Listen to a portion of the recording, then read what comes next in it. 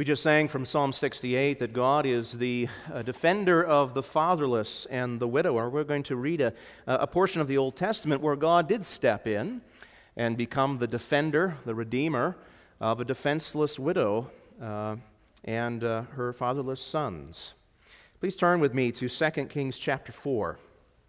2 Kings chapter 4, we'll read the first 7 verses there. This is one of the first major miracles performed by the prophet Elisha. And it tells us something wonderful about our great God who comes to the aid of those who are in need, those who are running on empty.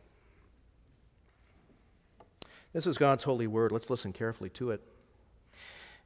Now the wife of one of the sons of the prophets cried to Elisha, "Your servant, my husband, is dead. And you know that your servant feared the Lord, but the creditor has come to take my 2 children to be his slaves." And Elisha said to her, "What shall I do for you? Tell me, what have you in the house?" And she said, "Your servant has nothing in the house except a jar of oil." Then he said, "Go outside, borrow vessels from all your neighbors, empty vessels, and not too few. Then go in and shut the door behind yourself and your sons and pour into all these vessels. And when one is full, set it aside." So she went from him and shut the door behind herself and her sons. And as she poured, they brought the vessels to her. When the vessels were full, she said to her son, "Bring me another vessel." And he said to her, "There is not another." Then the oil stopped flowing. She came and told the man of God, and he said, "Go, sell the oil and pay your debts, and you and your sons can live on the rest." We're going to end the reading of God's holy word there. Keep your Bibles out, though. We're going to be thumbing through a few other passages this morning. Well, I am not what you would call an anxious driver. Driving doesn't bother me. I enjoy driving, but there is one experience related to driving that I don't like. And that is when I'm driving along and suddenly I hear a ping on the dashboard and the little light comes on telling me that I'm low on fuel. That bothers me. Running low on fuel scares me. But one of the things that I've learned over the last 4 years of marriage is that my wife and I interpret that little indicator differently. When my wife is driving and that little light comes on indicating that the tank is almost empty, she's perfectly fine with it. She thinks she's got 30 miles left in the tank, and she just keeps going on. I got 3 or 4 trips left. When I hear that little ping and see the little light on the dashboard, this is how I interpret it. We need gas, and we need it right now. I'm envisioning stalling in an intersection somewhere. I am envisioning clogging up the freeway because I didn't get gas when I was supposed to. I get very nervous. Running on empty is not something that I wish to experience for very long. And so it is with life. When our resources are exhausted, when we are weak, when we are frail, when we have experienced severe loss and disappointment, and we cry out to the Lord in the dark of the night in desperation, "Lord, what are you doing? And why?" When we're running on empty, that is not a pleasant experience for us as believers. It's an experience of the widow here, this nameless widow in Elisha's miracle here in 2 Kings chapter 4. She's a widow who is extremely destitute. Her resources are gone. She's at wit's end. And yet her needs are met perfectly by her covenant-keeping God. This passage here in 2 Kings 4 begins a list of events in Elisha's ministry where various miracles are worked by God to sort of reverse the problems in our broken creation. Problems big, problems small. And we encounter something beautiful about God in this passage, namely that his needy people matter to him. It teaches us that our God, the one true God of heaven and earth, is the help of the helpless. He's the defender of the anonymous. It's a wonderful, beautiful display of God's compassion and His provision that He gives to the needy who have exhausted their resources, who are at wit's end, who are running on empty. But it's here to teach us something more about our great need for a Redeemer, a need perfectly met by our God in Jesus Christ.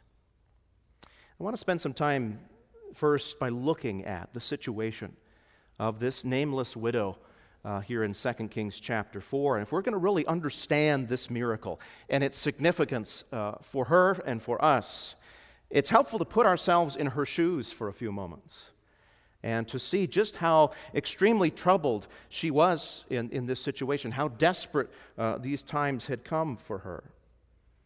We read that she has lost her husband. She's a widow.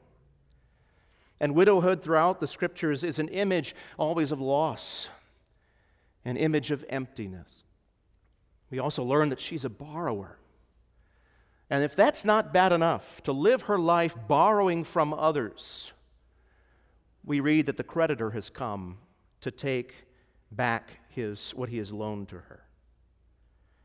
She's about to lose her sons, who are apparently too young to work at this point, but who will eventually be her lifeline, her heritage. He's about to take her sons away as slaves. You can really hardly imagine anyone more destitute, someone running on empty, than this widow. And we may wonder, how did her situation get so bad? Well, there was no social security system in Israel, no welfare system. Usually, people or property that ended up in the hands of creditors they bought back. It could be redeemed. It was responsibility, especially of the kinsman redeemer in each family, to purchase back or provide for a family member that was in need or in debt. In Leviticus chapter 25, beginning at verse 35, we read about the Lord's call for a kinsman redeemer. If your brother becomes poor, God said to the people of Israel, if he can't maintain himself anymore, you shall support him as though he were a stranger and a sojourner, and he shall live with you. Take no interest from him or profit, but fear your God, that your brother may live beside you. You shall not lend him money at interest, nor give him your food for a profit. You are to be merciful and generous towards this family member and care for them. Don't bilk them of their funds, but care for them generously. Why? Why does God command that? Because He says, I'm the Lord your God who brought you out of Egypt. I rescued you from slavery. This is the least that you can do, care for one another. We think of Ruth and Boaz. Ruth had Boaz as her kinsman redeemer. And yet, for some reason, this widow doesn't have a kinsman redeemer, or her redeemer is not fulfilling his obligation to her. There are other reasons to suggest that this widow's desperate situation is not her fault, but the fault of her neighbors, her community. God had said that He was the defender of the fatherless and the widow. And He required the people of Israel to act justly, to be generous with widows and orphans, to make sure that they didn't fall out of the social care network of sorts. We read about this in Deuteronomy chapter 4. God had said to the people of Israel that they should not pervert justice due to the sojourner or the fatherless. They shouldn't take a widow's garment in pledge. Why? Because they had been slaves in Egypt, and God had graciously brought them out. And so He goes on here and instructs Israel that when they're reaping their harvest, they shouldn't go over it 2 or 3 times, but leave some of the produce there for the widow and the fatherless to pick up. When they take the olives off their trees, they should not go over them twice, but leave some there for those who need them. Same thing with the vines. Israel was called to care for those in desperate situations, and yet we have tragic circumstances here in 2 Kings chapter 4.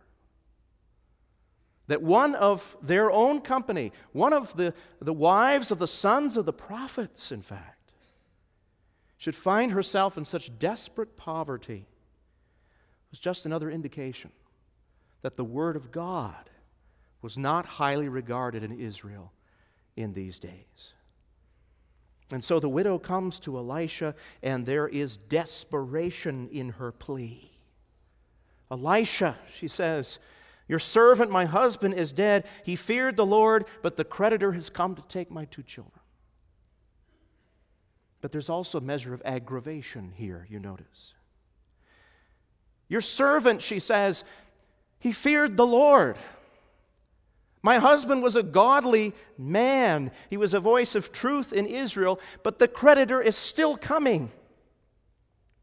Her husband had been a servant of God. He had been one of the sons of the prophets. He was a voice of truth amidst the great apostasy and wickedness in Israel at the time. Her husband had believed and supported and proclaimed the Word of God at a time when his faithfulness probably cost him his life.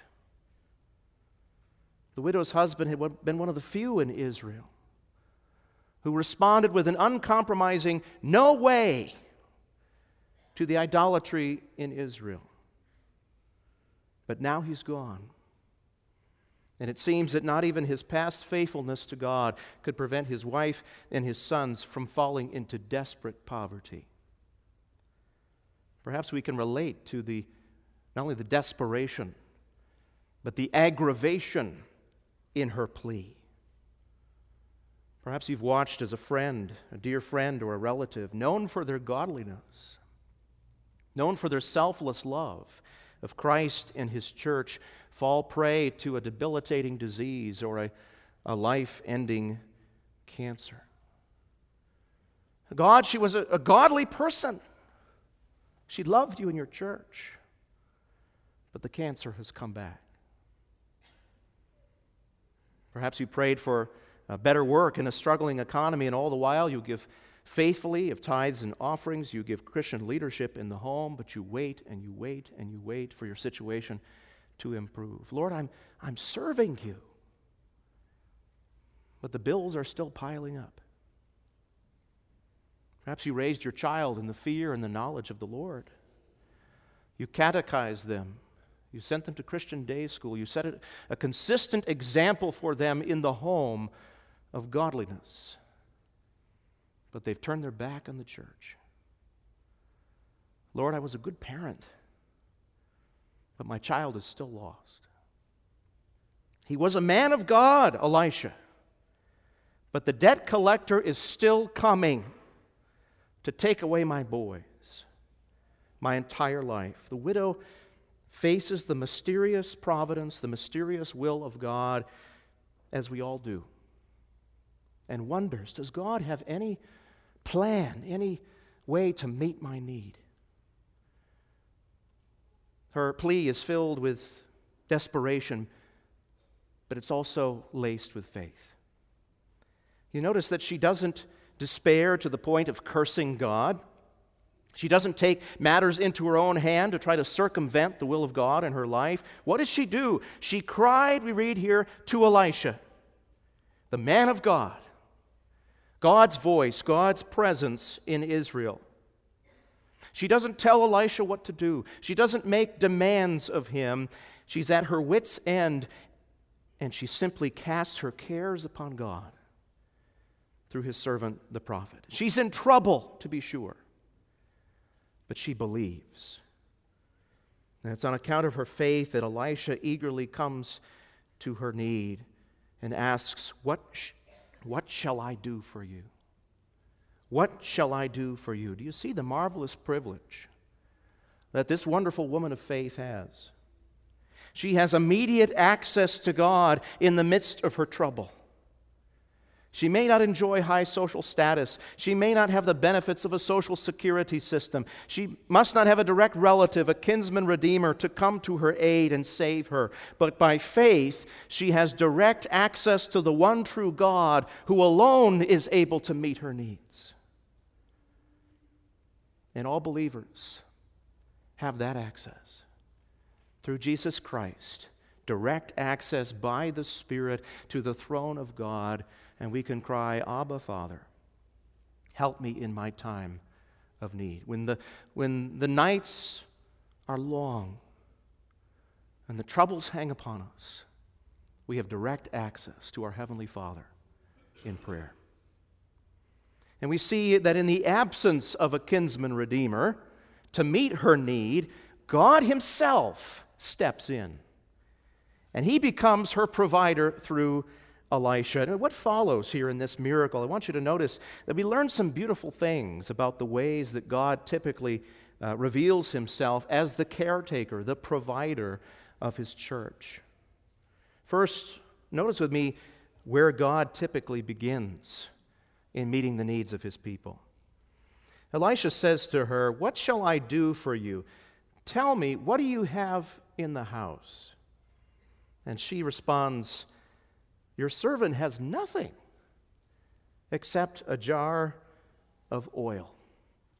Now, we read a lot about oil in the Bible. In fact, a little over 200 times oil comes up on the pages of Scripture. And the reason for that is it was much like sugar and flour today. It was a staple of ancient Near Eastern society. Oil had many uses in that society.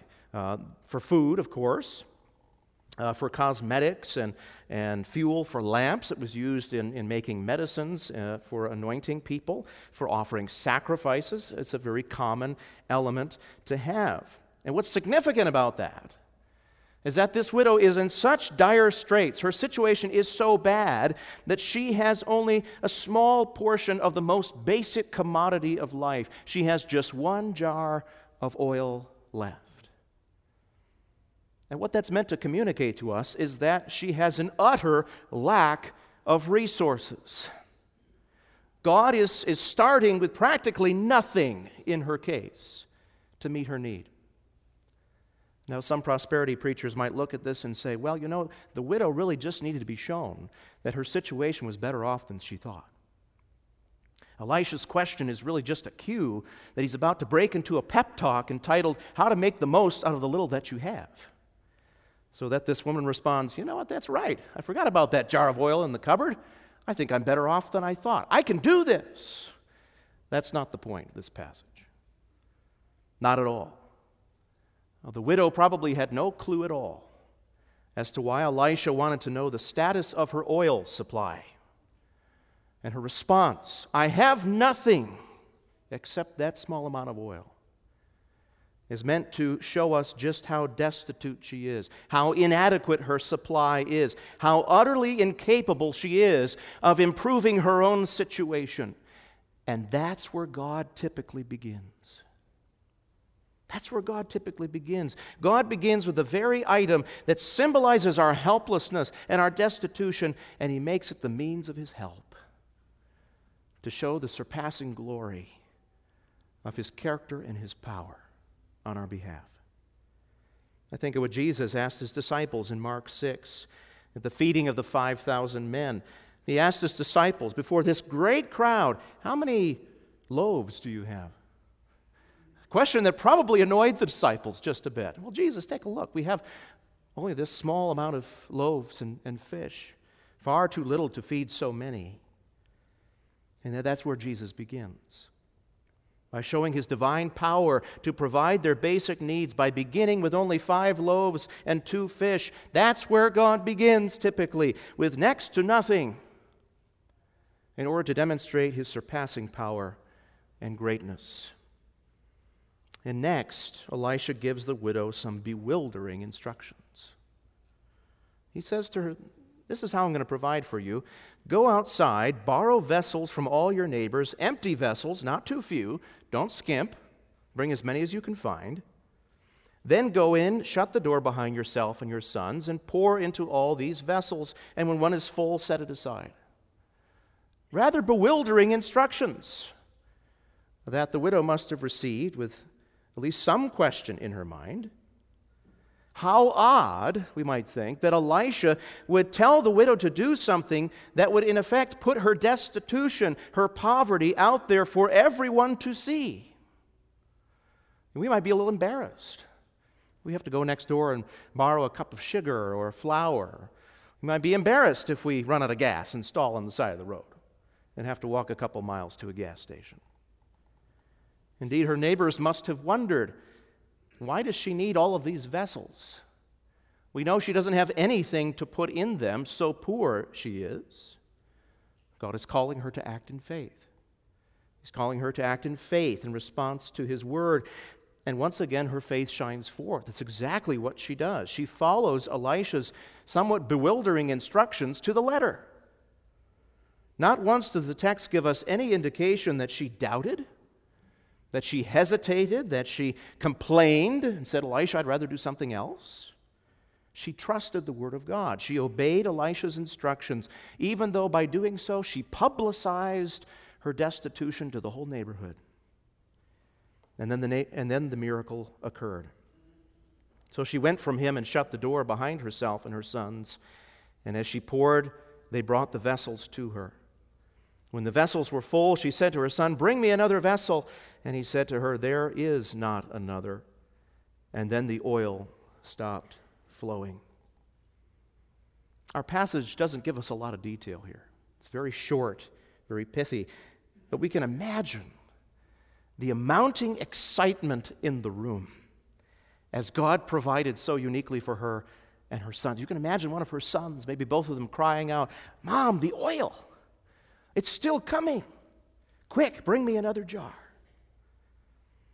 And then when the provision was made, when there were no more vessels left to fill, the oil stopped flowing. We recognize that the oil didn't stop flowing because this woman and her sons had run out of faith. That's not the point. God's provision didn't even require their obedience. But God often supplies our needs, while at the same time building our faith, cultivating our obedience in the process, to show us that His provision is more than sufficient to meet our exact needs. And that was the case here for the widow and her sons. Their exact needs were met in a miraculous and perfect way. She tells the man of God how things went, and he says, go, sell the oil, pay your debts, and you and your sons can live on the rest. The provision of this great miracle would pay for and effectively cancel their debt and secure a future for them. All because God stepped in to be their kinsman redeemer. Brothers and sisters, when we put our faith in the Lord Jesus Christ, when we abide in Him and cast our cares upon Him, plead upon Him and His character, He promises to meet our needs perfectly through Jesus Christ in a way, in a measure that is truly best for us. He can do that, we read in Heidelberg Catechism, Lord's Day 9, because He is Almighty God. And He desires to do so. He will care for our needs because He is our Heavenly Father who loves us for Jesus' sake. Well, it's important to notice, finally, that this miracle would have been impossible to keep a secret. Couldn't have kept it from the neighbors. Even though the door was shut when the miracle occurred, the neighborhood would have heard about it. And I think that was the point. After all, the woman had to go eventually back to her neighbors and return the vessels, return the jars, and they would have liked to have known. So why did you need those in the first place? And she would have had to explain what took place in that glorious miracle. You see, this miracle was not meant for her and her sons alone. This miracle was meant for the entire church, the entire community of Israel. In fact, it was nothing short of a call to conversion, a call to repentance.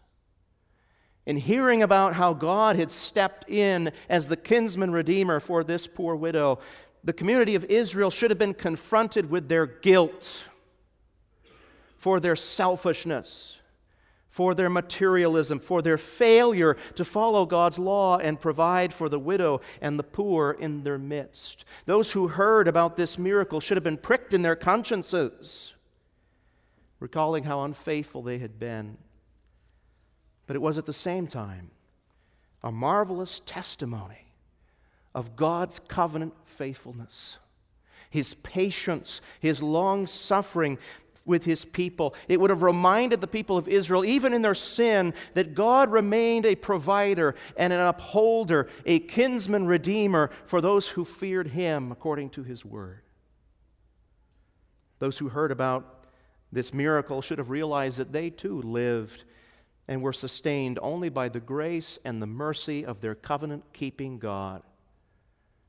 They would have learned the message that if they repented, if they turned once again back to God as their kinsman redeemer, they too would again enjoy the riches of life in his covenant and enjoy the promised benefits of mercy through the coming Savior, the Redeemer of Israel, who would himself pay the immense debt of their sin and their covenant unfaithfulness. You see, the miracle of this nameless widow's provision is a prefiguration. It's a foreshadowing of the work of our Lord Jesus Christ, who is the fulfillment of Israel's hope. Jesus Christ was their Redeemer, as he is our Redeemer. We too, like the people of Israel, like this widow, lived in a state of destitution, spiritual poverty, no resources left to work our way back to God. We all, like her, had a mortgage not on our home, but on our souls, a debt we could not pay. But our provider God has paid it himself by sending his own Son as a ransom for our souls, his Son coming as our own kinsman redeemer. The guarantee of a better covenant by offering himself up as a perfect sacrifice for the forgiveness of our sins. And through the shedding of his blood, he has secured immeasurable riches for us, even the inheritance of a redeemed and a restored new heavens and earth where we will dwell eternally with him, singing the new songs of redemption. Praise God for Jesus Christ, our perfect kinsman redeemer. And if that who is Jesus Christ is, if he is our kinsman redeemer, provided for us by God himself to rescue us from sin and Satan and death and hell, for what else can we count on him? What knowledge, what comfort must we draw from this miracle, this passage? I want to close with just three small things. We learn from this passage that God cares for the needs of his people, be they great or small. Paul in Ephesians 2:18 says, through the blood of Jesus, we have access in one Spirit to the Father so that we can bring our troubles to him. We have a tremendous mercy before the throne of God. We can cast every care, every trouble, be it great or minor, before God, and he cares for us. He meets our needs for the sake of Jesus Christ. Jesus says in Matthew 6, you have no need to worry, my children. God cares for the birds of the air and the flowers of the field which perish. You, who have been recreated after the image of Jesus Christ, you have no need to worry. Cast your cares upon the Lord, for he loves you and he will meet your need. Secondly, we notice from here that our weakness, our want, our lack of resources is an opportunity for God's strength and God's power to shine. God often uses periods of trouble. He brings us through periods of need, of want, to prove the sufficiency of his grace for us. That was something that the Apostle Paul had to learn. He reports on that in 2 Corinthians 12. He pleaded with the Lord to remove some sort of thorn in his flesh, that it would leave him. But he says, God said to me, my grace is sufficient for you. For my power is made perfect in weakness. Therefore I will boast, Paul says, all the more gladly of my weaknesses, so that the power of Christ may rest on me. For the sake of Christ, then, I am content, I'm satisfied with weaknesses and insults and hardships and persecutions and calamities. Why? For when I am weak, then I am strong. When we are at wit's end, when we're running on empty, when our resources have been used up, and we are weak and frail and crying out to the Lord, sometimes that is the most powerful opportunity for God to demonstrate His strength and sufficiency in our lives. Finally, God chooses to build our faith through weakness. Sometimes we, like the widow, when we come before God and we are perplexed by His mysterious will, and there's aggravation, there's questioning in our lives about what He is doing and why. We need to remember that God chooses to build our faith through weakness. This account, this miracle, does not teach us to believe harder in order to receive more. That's the false gospel of prosperity and faith healing. In the end, God doesn't even require our uncompromised faith or perfect obedience in order to meet our needs. But it is nevertheless the case that God does often work both through our neediness and through His provision to exercise our faith, to build our trust in Him rather than circumvent it. One commentator says this: God tends to pull us into the process. He makes us participants rather than spectators. And when God provides for us, whether amazingly or routinely, He frequently designs not merely to supply our need, but to build our faith, to spark our obedience in the process. God chooses to build our faith through weakness. This miracle is all about God's grace in Jesus Christ. It's all about God's delivering us from spiritual bondage. The curse of sin, the trials of life, threaten to enslave us all. But through Jesus Christ and Him alone, we are freed from that slavery. And we receive from the Lord as much as we have learned to expect by believing in His Word. Friends, He is your kinsman redeemer. He is your daily provider. Believe Him. Believe His Word and His promise. Put your faith and your confidence and your trust in Him, and know with certainty that when you plead for mercy from Him, when you pour out your complaints to Him, when you tell Him about all of your troubles, you can be confident that He knows your way. He is your refuge. He is your portion in the land of the living. Amen. Let's pray together. Gracious God, we thank You for this small miracle at the outset of Elisha's ministry, but a miracle that portrays so beautifully, so powerfully, Your sovereign care for Your church. We thank You that You are not a God who is so high and mighty or sovereign that You do not care even for the smallest needs of Your saints. We thank You that in our weakness and in our want, Your strength and Your power, Your sufficiency shines forth. And Lord, as we face Your mysterious will from time to time, help us to remember that You are building our faith through such weakness. Lord, You are a good and gracious covenant God, worthy of all of our praise and honor. We give You thanks that You are working through the best means possible to conform Your saints to the image of Your dear Son, Jesus Christ. We thank You that in Him we have been rescued fully and freely from all powers that would rule over us, be they sin, suffering, Satan, or hell. We thank You that we have life, we have rescue, we have eternal blessedness through Him and Him alone. Thank You for meeting our needs so perfectly. May our lives be a response of gratitude and worship for all who You are and all that You have done. We pray this in Christ's name. Amen. Well, let's sing to the Lord once again. Turning to number 159 in the Psalter hymnal. Abide with me. This is really a prayer. The Lord would care for us, would meet our needs as His people, and glorify His name through us. Let's sing all those stanzas, all 5 of those, as we stand to sing. Abide with me, number 159.